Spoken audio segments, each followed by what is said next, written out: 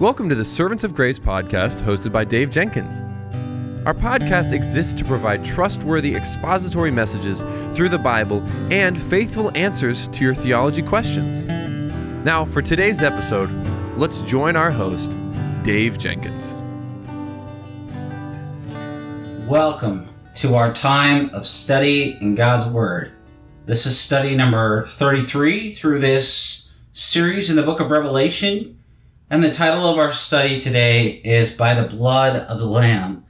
And today we're going to look at Revelation 12, 7 through 17. Would you please join me now in prayer? Lord, we thank you for the power of the blood of Jesus, that without it there is no forgiveness of sin, because you bore our sins on the cross, satisfying forever and finally the wrath of God the Father against sin and sinners, providing the pardon and justification that we have through you. So, Lord, we stand amazed at the grace of your Son.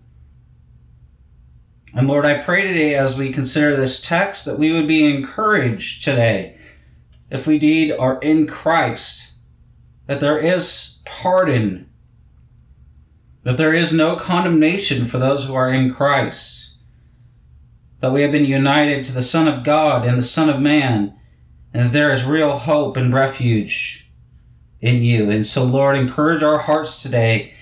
And Lord, I pray that you would open eyes and ears that do not yet know you to the truth of the gospel of Jesus Christ, that they might know, that they might taste and see that Christ is good, and that they might come to salvation in him.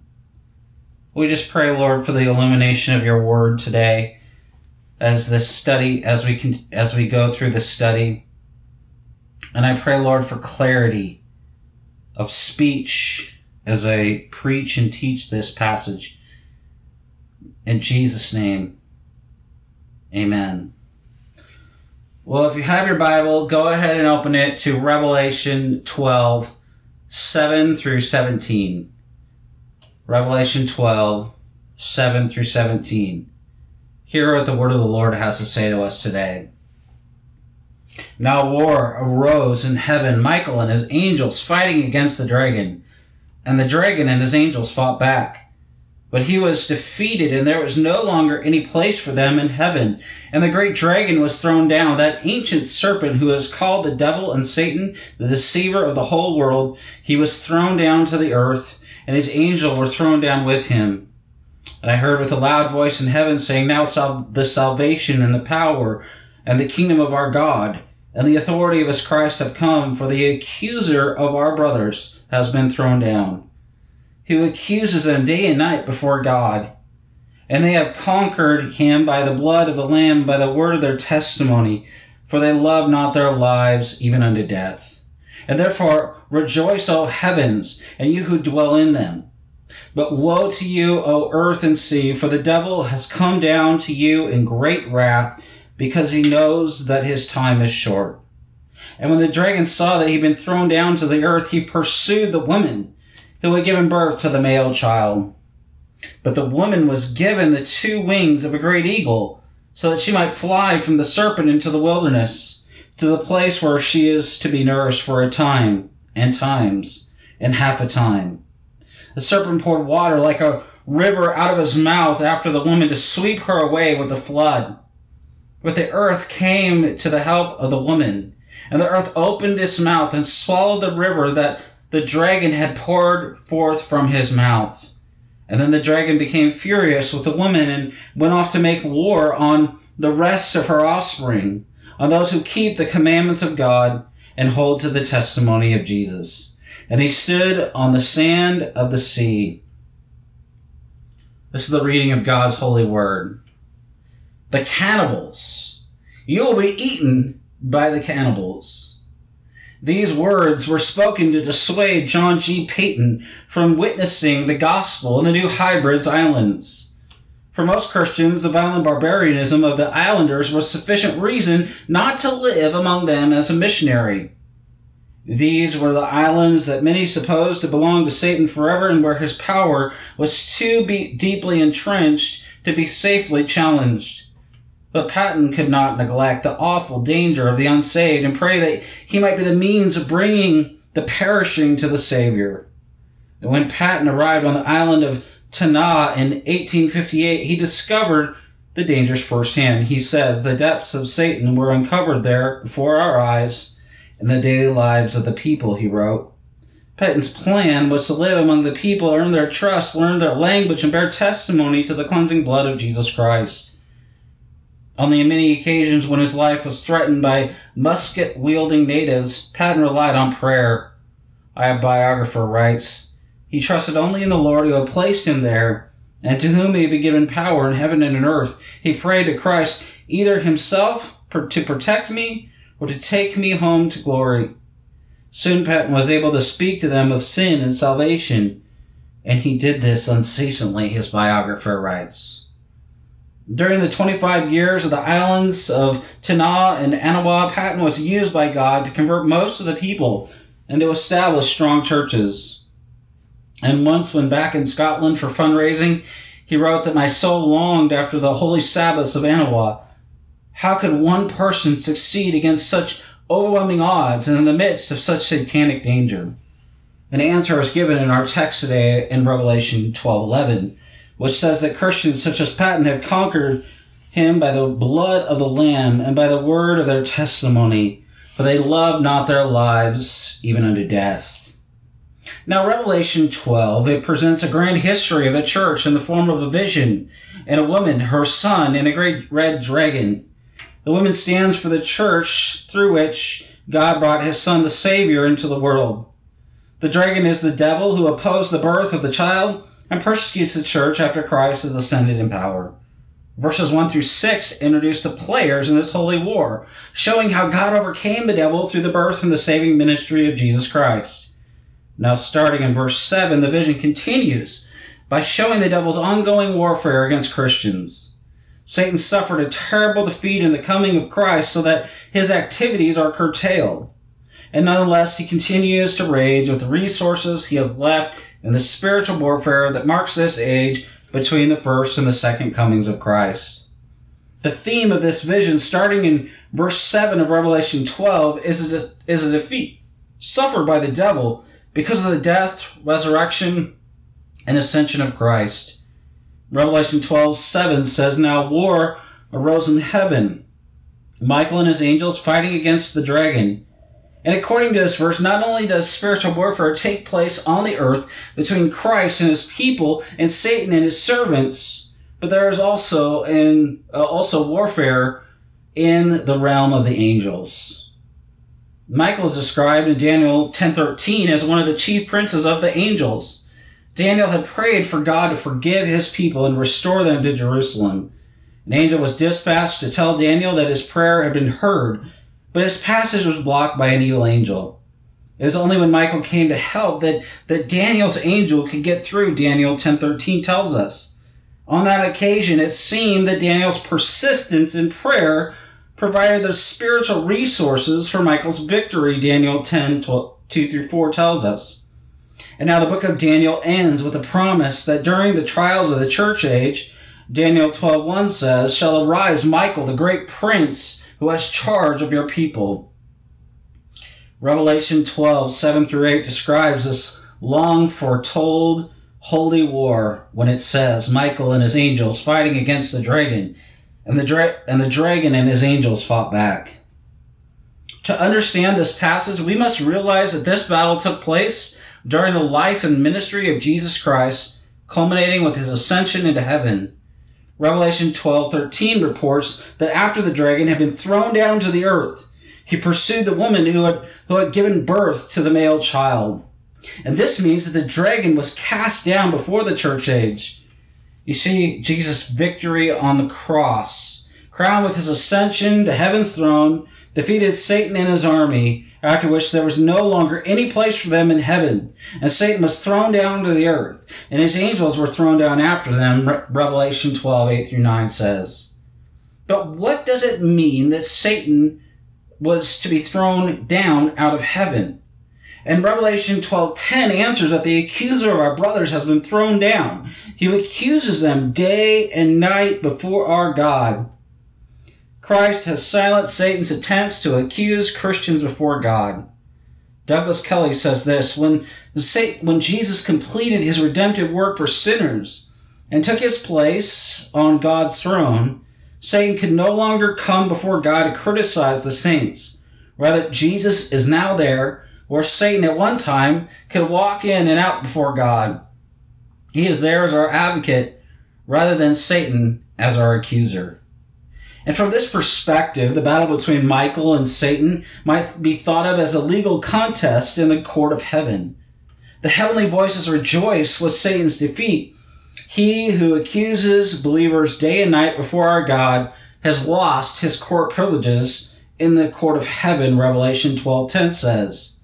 This fits the picture in the Old Testament. Job 1:6 tells us of a day when the sons of God came to present themselves before the Lord, and Satan also came among them. As an angelic being, even the fallen Satan had authority to come with other angels into God's courtroom.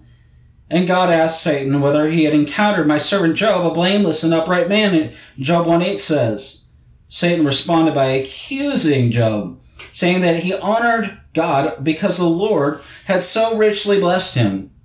Satan's accusation led to the terrible suffering of Job and Job's subsequent testimony of faith in the Lord. Revelation 12 states that Satan is no longer able to make these accusations. In the holy war in heaven, Revelation 12:9 says the great dragon was thrown down. John describes him as that ancient serpent, reminding us of how the devil led our race into sin and condemnation. He is called the devil and Satan, the deceiver of the whole world, Revelation 12:9 says.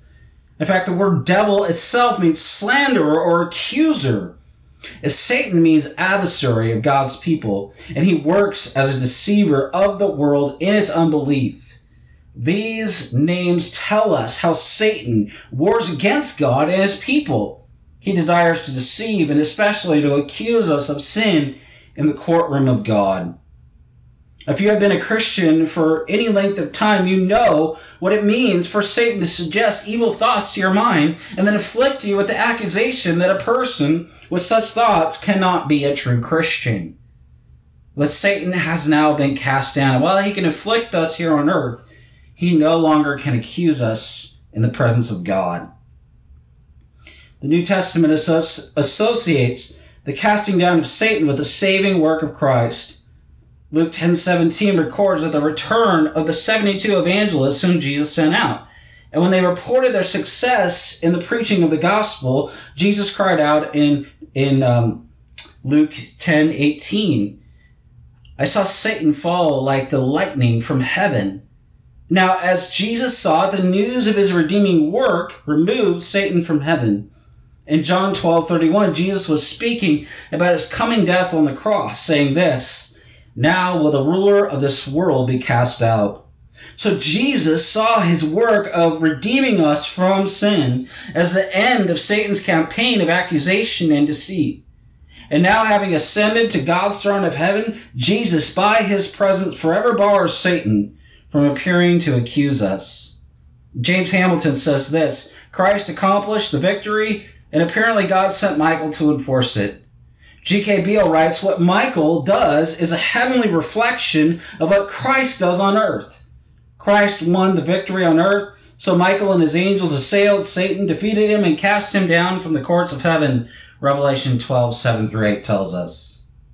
And given the emphasis of this passage, it's so important for us to understand how Christ defeated our accuser and how we throw him down today. Revelation 12:11 tells us not only that Christ defeated Satan, but that his people routed the dragon, and they have conquered him by the blood of the Lamb and by the word of their testimony. You see, Satan's warfare of accusation against believers has been defeated by the blood of Christ and by our gospel witness. You see, first, it is by Christ's blood that believers overthrow the accusations of the devil. The reason that Satan appeared in heaven to accuse us was that he was seeking our eternal condemnation under God's law. And an example is provided in Zechariah 3:1, which saw Joshua the high priest standing before the angel of the Lord, and Satan standing at his right hand to accuse him. Verse 3 states that Joshua was in fact guilty of sin, and now Joshua was standing before the angel clothed with filthy garments. As Israel's high priest, Joshua represented the entire nation, which had been in exile because of its sin and its idolatry. Satan loved to point this out, and he urged that God could not justly bless such sinners by restoring them to Jerusalem. This is precisely the accusation that Michael and his angels put an end to because of the conquest of the blood of the Lamb, Jesus Christ. Revelation 12:11 tells us. Before Jesus' death, Satan had a good cause against God's people. When he accused believers such as King David, he could point out to actual and heinous sins that they had committed, such as David's adultery with Bathsheba and the murder of her husband Uriah. When Satan prosecuted Moses, there were real sins for him to point out. And so it was for the other Old Testament believers. And God admitted into heaven through faith in the gospel that pointed forward to Christ alone.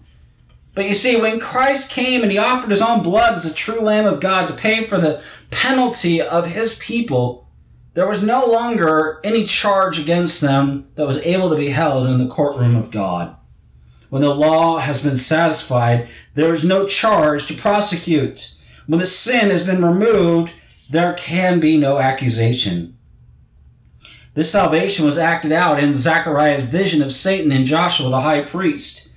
Jesus appeared and commanded, "Remove the filthy garments from him." He said to Joshua, "Behold, I have taken your iniquity away from you, and I will clothe you with pure vestments," Zechariah 3:4 says.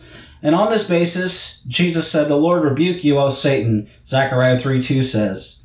You see, Christ took Joshua's filthy garments to himself and bore the penalty of his sin on the cross.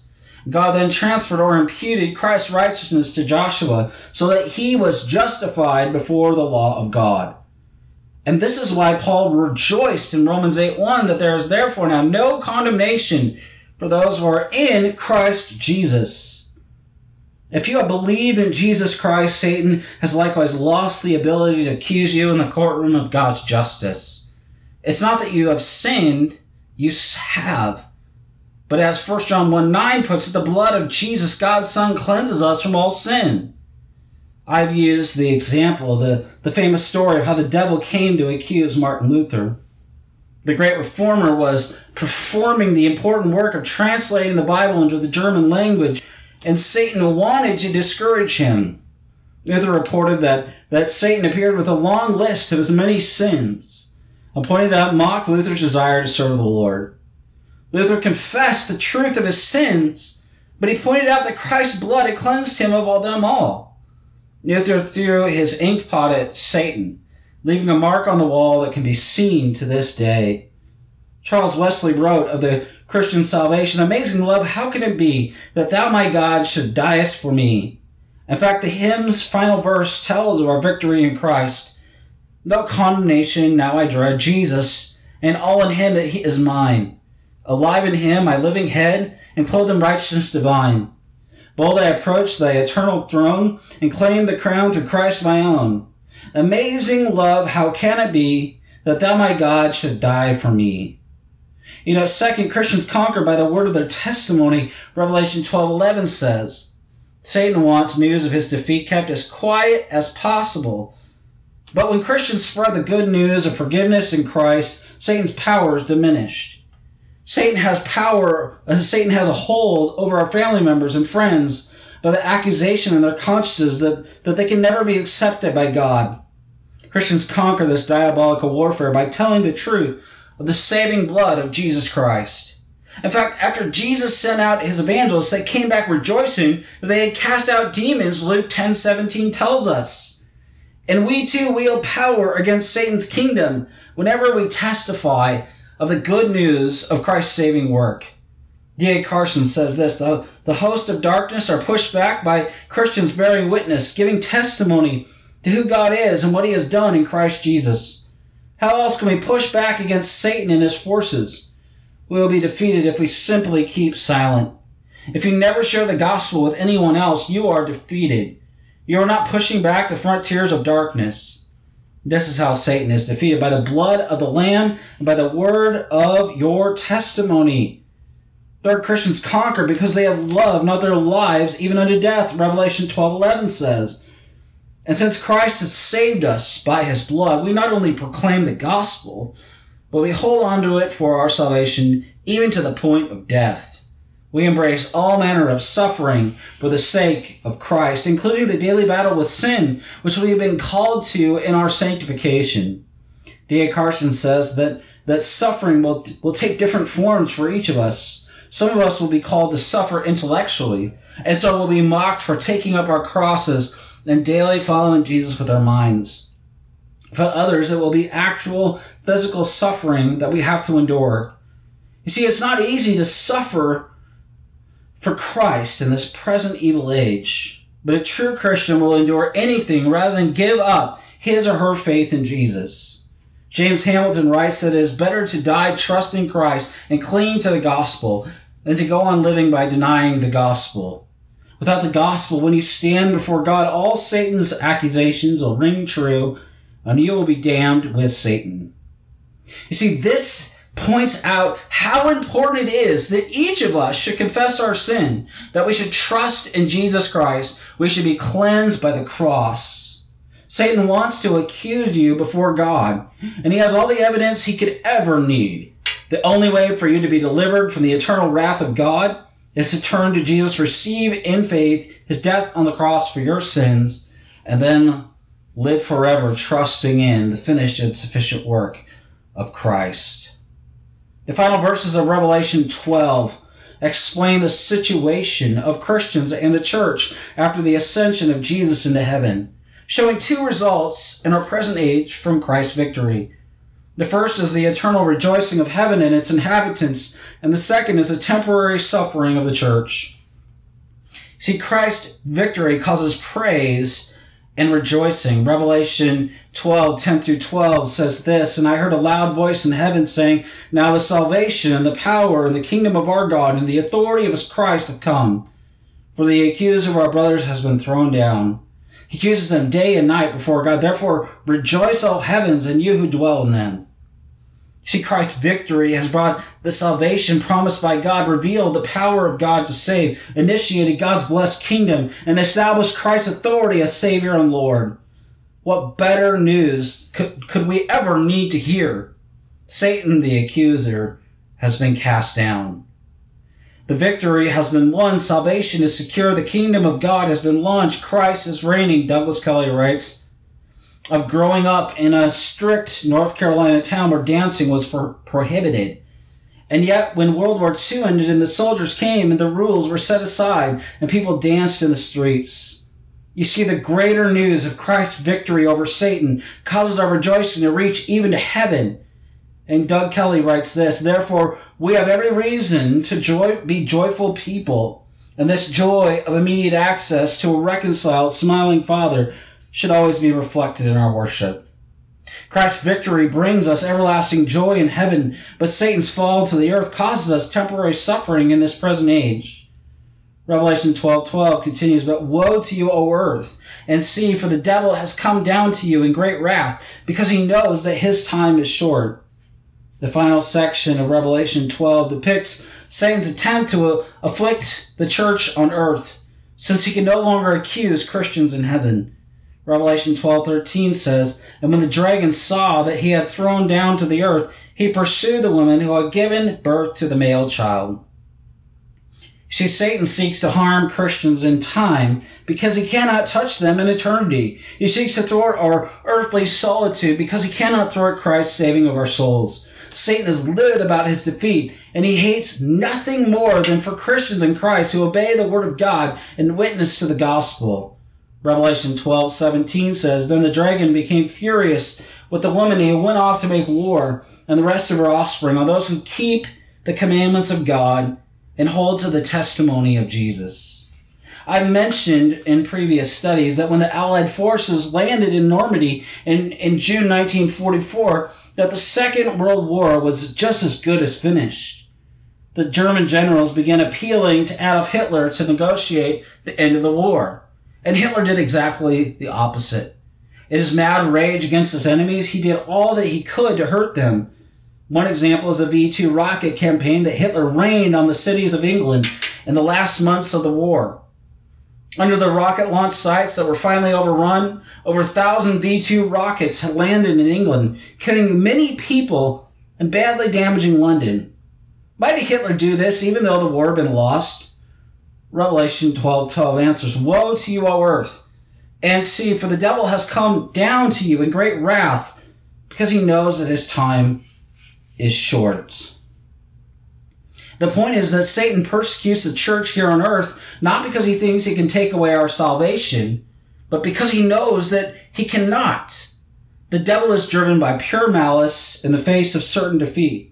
However disturbing it is to contemplate his malice, its futility is still encouraging to suffering Christians when friends or governments unrighteously turn against us, when false accusations hurt us, when we're treated unfairly because of our faith. Through Christ's blood and the word of our testimony, we have the victory above. And for this reason, we suffer Satan's attacks here on earth. Persecution for Christ's sake thus shows that we belong to the Savior whom the world crucified so long ago, but who has already conquered. Ours should be the attitude shown by Peter and John when they were beaten for the gospel. They left rejoicing that they were counted worthy to suffer dishonor for the name of Jesus. Acts 5:41 says. You see, Satan's attacks against our buildings, our budgets, and our bodies show only that he can do nothing about our blessing in Christ and the fact that we now belong in the eternal glory of heaven. Satan's time to persecute us is short, as even he knows, but our eternal rejoicing in heaven with Christ will last forever. Finally, John was shown visions drawing from the Old Testament imagery that show God's protection and provision for the woman during the dragon's persecution. Revelation 12:14 says, "But the woman was given the 2 wings of the great eagle so that she might fly from the serpent into the wilderness, to the place where she is to be nourished for a time and times and half a time." The Old Testament often spoke of God's carrying his people to safety on the wings of eagles. And this symbolizes God's supernatural intervention to deliver the church from danger. As we have seen in many of our studies thus far in Revelation, a time, times and a half a time equals 3.5 years, which symbolizes the tribulation of the church throughout this present age. God not only brings his people to safety, but he causes our faith to be nourished primarily through the heavenly manna of his word. And yet Satan still attempts to rage. Revelation 12:15 says, "The serpent poured water like a river out of his mouth after the woman to sweep her away with a flood." Satan's deceits are like a flood that would drown us, just as Pharaoh sought to drown Israel in the Red Sea waters, but God intervenes to save us. Revelation 1:16 spoke of a sharp 2-edged sword that came from Jesus' mouth, speaking of his gospel message. In contrast, the flood came from Satan's mouth, highlighting the false teaching by which he wants to sweep away the unsettled and the unweary. Revelation 12:16 says, "But the earth came to the help of the woman, and the earth opened its mouth and swallowed the river that the dragon had poured from his mouth." And what this means is, and it speaks to, is when God opened the earth to swallow the false witness Korah, Dathan, Abram, who opposed Moses during the Exodus, Numbers 16:26-33 tells us. These images encourage troubled Christians to pray, remembering how God has pledged to safeguard his church during the trials of this age. David urged us in Psalm 32:6-7, "Therefore let everyone who is godly offer prayer to you at a time when you may be found. Surely in the rush of great waters they shall not reach him. You are a hiding place for me. You preserve me from trouble. You surround me with shouts of deliverance." You see, Satan has been cast down from heaven by the victory of Christ. He can still breathe earthly affliction on us, but he has no ability to accuse us before our God or threaten our right to eternal life. This was a great truth that John G. Paton taught to the former cannibal named Namuri on the island of Tanna. This man had heard Paton's message of salvation through Jesus Christ. He had believed, he had experienced salvation. He became an evangelist. One day he was preaching the message of Christ's blood when a witch doctor approached and began beating him with a club. Though badly injured, Namuri escaped and he fled to Paton's house. Paton nursed him back to health and urged him not to go back to his village or continue preaching. But Namuri refused, reminding the missionary of how Christ's blood had conquered Satan and set him free to preach the gospel. He says this, "Missy, when I see them thirsting for my blood, I just see myself when the missionary first came to my island. I desire to murder him, just as they now desire to murder me. Had he stayed away from such danger, I would have remained a heathen. But he came, and he continued coming to teach us, till by the grace of God, I was changed to what I am. And now the same God that changed me to this can change these poor Tanese to love and serve him. I cannot stay away from them, but I will do all I can to bring them to Jesus." You see, it was by the blood of the Lamb and the testimony of witnesses such as John Paton and his convert Namuri that the light of Christ conquered islands that had once been the exclusive province of Satan. What will God do where we live if we seize by faith the victory of Christ's blood and fearlessly proclaim his gospel without concern for suffering, loss, or even death? The answer, according to John's vision, is that Satan will be cast down from his throne, and the salvation, the power, and the kingdom of our God and the authority of his Christ will come, causing heaven itself and those who dwell in it to rejoice with great praise to Christ. Revelation 12:10 and verse 12 say. See, if we will daily embrace the cross-bearing death of Jesus, giving our testimony to his salvation, we will conquer by the blood of the Lamb. You know, as we wrap up this study, I want to encourage you. You know, the Bible tells us that we are to do, this is for every Christian. Every Christian is to do the work of an evangelist, Paul told Timothy. And that's good news. You know, but as we just saw with this example of the missionary who was converted under, or not the missionary, but the person, Namuri, who was converted under the ministry of John G. Paton. That's the testimony that we have. We once were blind. We once had no eyes to see or ears to hear. But Christ, he brought people into our lives to share with us the truth of what he has done in his finished and sufficient work for us. You see, as the people of God, we have a role to play in the mission of God. Sure, we preach. It's God who saves. We preach that Jesus alone can save sinners like us. And God carries forth by the Spirit that gospel message faithfully proclaims into the hearts of men. And by the Spirit of God, he plants gospel seeds in their heart that will bear fruit in his timing. For some, they'll hear the gospel and they'll be saved right away. For others, it'll take years. We need to be faithful to the gospel. And let me say this. There are some people, even today, who say, you know what, we shouldn't sing of the blood and we shouldn't preach of the blood. And that is so wrong. It's only by the blood of Jesus that we have the forgiveness of sins. When Jesus said in John 19:30, it is finished. That was the decisive moment in redemptive history whereby sinners could be forgiven. If we don't preach of the blood of Jesus, which he spilled on the cross in our place and for our sin, we have no hope. We have nothing to proclaim at all. And similarly, if we deny the resurrection of Jesus, if we only speak of the blood of Jesus, but we never speak of the resurrection, we are giving people a half gospel. Jesus not only suffered in our place and for our sin, but he also was buried and he rose again on the third day. You know, you might not face the intense kind of persecution that Patton and other martyrs and people have faced throughout church history? But you might suffer ridicule at your job for talking about Jesus. What's your answer going to be? Is it going to be to retreat and back down, or to lovingly share of the grace of Christ in the gospel, no matter the cost? This is the thing. Sharing the gospel comes with it a cost. If you share it at work, it might mean that you lose your job. Are you ready to pay the cost?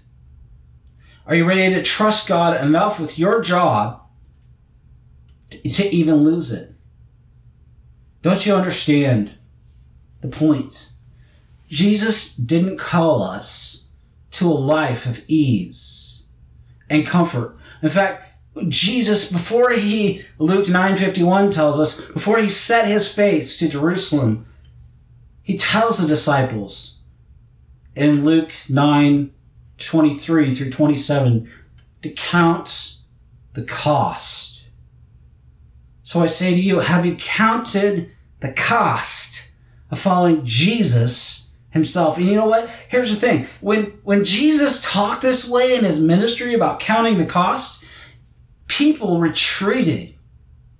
People retreated from him. There would be great crowds, and Jesus would tell them, you got to count the cost. Because he knew that it would cost something. It cost Jesus his life in our place and for our sin. And I'm reminded, and I've mentioned this many times in these sermons, the story of Dietrich Bonhoeffer, who died under Nazi Germany during World War II. But he wrote a great book called The Cost of Discipleship. I highly recommend that you check that out. And there he talks about cheap grace, that, we just live cheaply. We cheapen the grace by living in our sin, by just living however we want to live. Instead, what we have is a costly grace. It cost the Son of God and the Son of Man his life in our place and for our sin. Even in the last decade, we've seen people cheapen the grace of God. They have suggested that the death of Jesus in our place and for our sin is cosmic treason against God and other things that are heinous and blasphemous. And make no mistake about it. When you say that the death of Jesus in our place and for our sin is cosmic treason against God, that is a heinous crime in the eyes of God. And it's also blasphemy in his sight. What Jesus did on the cross was not cosmic child abuse. It was the fulfillment of prophecy. It was the fulfillment of the day of Passover in which, the Israelites had to offer atonements. Well, the book of Hebrews tells us that we no longer need the blood of goats and bulls. We no longer need such a sacrifice because Jesus is the once and forever sacrifice. Pay the penalty in our place and for our sin. So without the death and resurrection of Jesus, as Paul says to the Corinthians in 1 Corinthians 15, we among all men are to be pitied. We will face ridicule whether we like it or not. We have a message that is incredibly countercultural.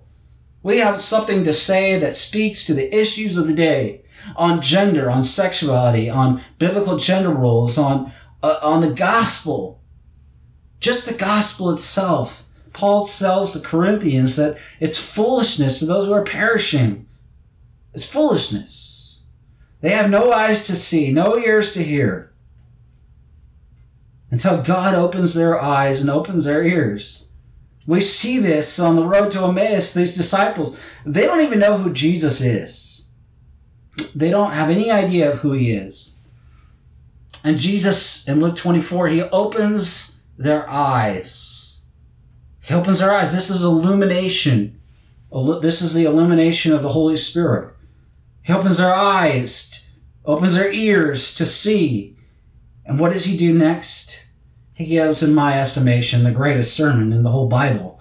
He interprets for them from the law and the prophets, from the Old Testament, about Christ himself. You see, today we face incredible challenges from those who profess Christ and yet deny critical and absolutely essential doctrine. But we also face challenges from outside of the church, from non-Christians.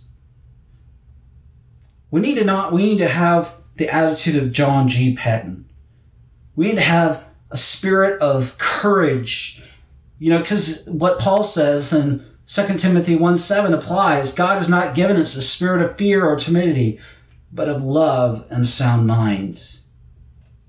We can take courage in Christ, because Romans 8:1 says, there is therefore now no condemnation in Christ. So you know what? We can say this. You know what? The world and the flesh and the devil can come for us, and come they will. They might take our lives, but they can't take away our Christ from us. We must preach as dying men to dying men. We must preach a Savior and Lord who actually saves, and who alone can satisfy, and who alone can save. And we must preach Him in the power of the Spirit. We must not trust ourselves. We must not rely on ourselves. We don't save ourselves. We don't secure ourselves. We don't continue to be secure because of our effort or ability. We don't grow in Christ because of our effort or ability. We don't encourage other people because of our ability. We don't shine as bright lights for Jesus because of our own ability. We don't do anything in the Christian life, is what I'm saying, in our own effort or our own ability. At all times, in every way, and in all phases of life, and sphere of life, we are upheld by a sovereign God. He sees us. He knows us. We cannot fake Him out. The battle for the souls of men is real, but it's also over. The point of this text is that it's over before it even began. And so we proclaim not from a position lacking strength, but from a position of strength. But we don't proclaim in our own strength. We proclaim in the strength that God provides, by which He upholds the universe, by which He holds us fast in Christ. And we are held fast in Christ. That's the good news of Romans 8:31 through 39. It's Christ who secures. It's Christ who justifies. It's Christ who adopts. It's Christ who glorifies. It's Christ who secures us.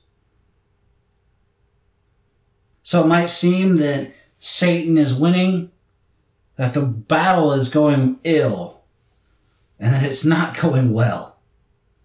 But the real truth of the matter is that the war is already over, because Christ has already defeated the devil. And Christ is victorious. He's a victorious and triumphant and exalted Savior. So you have every reason and can have all confidence and can proclaim with boldness and take courage and take heart and proclaim Christ, all for the glory of His name. And you know what? If you struggle with that, let me say this. What I want you to do is this.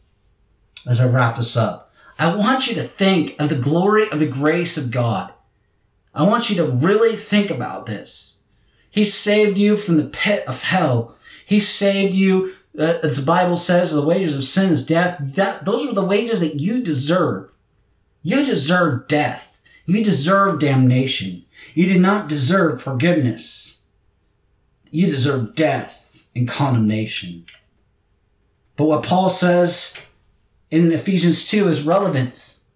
But God, being rich in mercy, has made us alive together with Christ. By grace you've been saved.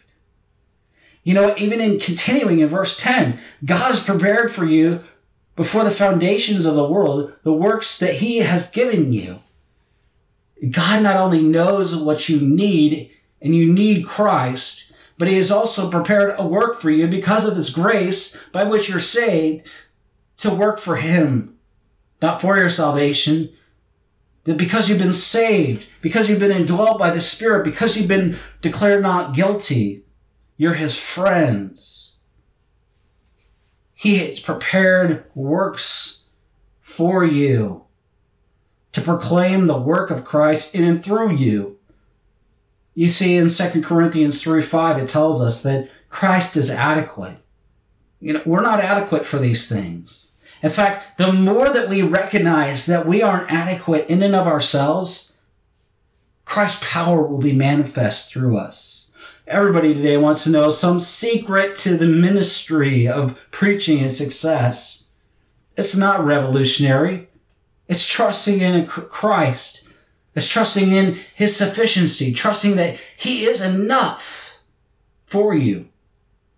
And that through you, he will use you in your weakness to magnify his strength and power. As 2 Corinthians 1:3-5 tells us, he comforts us. He comforts us. The thing is that we need to be comforted by the gospel.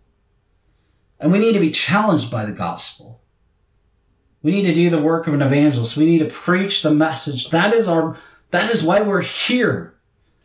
To preach glad tidings of good news. When Jesus first preached his sermon, in Luke 4, he opened the scroll to Isaiah 61 and proclaimed freedom to the captives. You and I, we were once captives, held in bondage by the god of this world. But now by the grace and kindness of God, God has, as Colossians 1 tells us, he's transferred us from the kingdom of darkness into the kingdom of the Lord Jesus. So I want you to think about this. I want you to meditate on these truths. And then I want you to pray that God will set these truths, set your heart, set your affections on fire for the glory of Christ, so that you would not be able to not speak of these glories, but that you would speak of them, that you would testify of them, because that's what men like John Paton did. They spoke faithfully and courageously and boldly of the grace of God and of his faithfulness. That's what we need today. Faithful, focused, bold, and courageous Christians.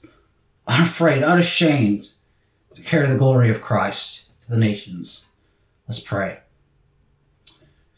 Father, we thank you that for the blood of Jesus, we thank you that you're enough, that your work is finished and it's sufficient for us, and that you've empowered your people, you've indwelled and empowered your people through the Spirit to walk in a manner worthy of the calling that we've received from Christ himself in the Word of God. And so, Lord, we thank you for this time that we can consider these points, these great truths. And Lord, I pray today that you would encourage our hearts, that you would comfort us, but that you would also convict us and help us, Lord, to be bold and courageous Christians like John G. Paton. Help us to be faithful to the cross. Help us to be faithful to live under the authority of your word and to walk by the Spirit and to bear testimony to you with our lives, mostly, and with our words and with our lives. Because you are a triumphant, exalted, and victorious Savior. And so we praise you, we exalt you. Help us, Lord, to carry forth the glad tidings of good news in Christ alone that alone saves. In Jesus' name I pray. Amen. Thank you for listening to the Servants of Grace podcast today. If you enjoyed the show, please subscribe, leave a rating on the app, and share our episode with your friends and family. If you'd like to, you can follow us on Instagram at Servants of Grace, on Twitter at Servants of Grace, or by searching Servants of Grace on Facebook. You can also find this podcast on the front page of our website at servantsofgrace.org.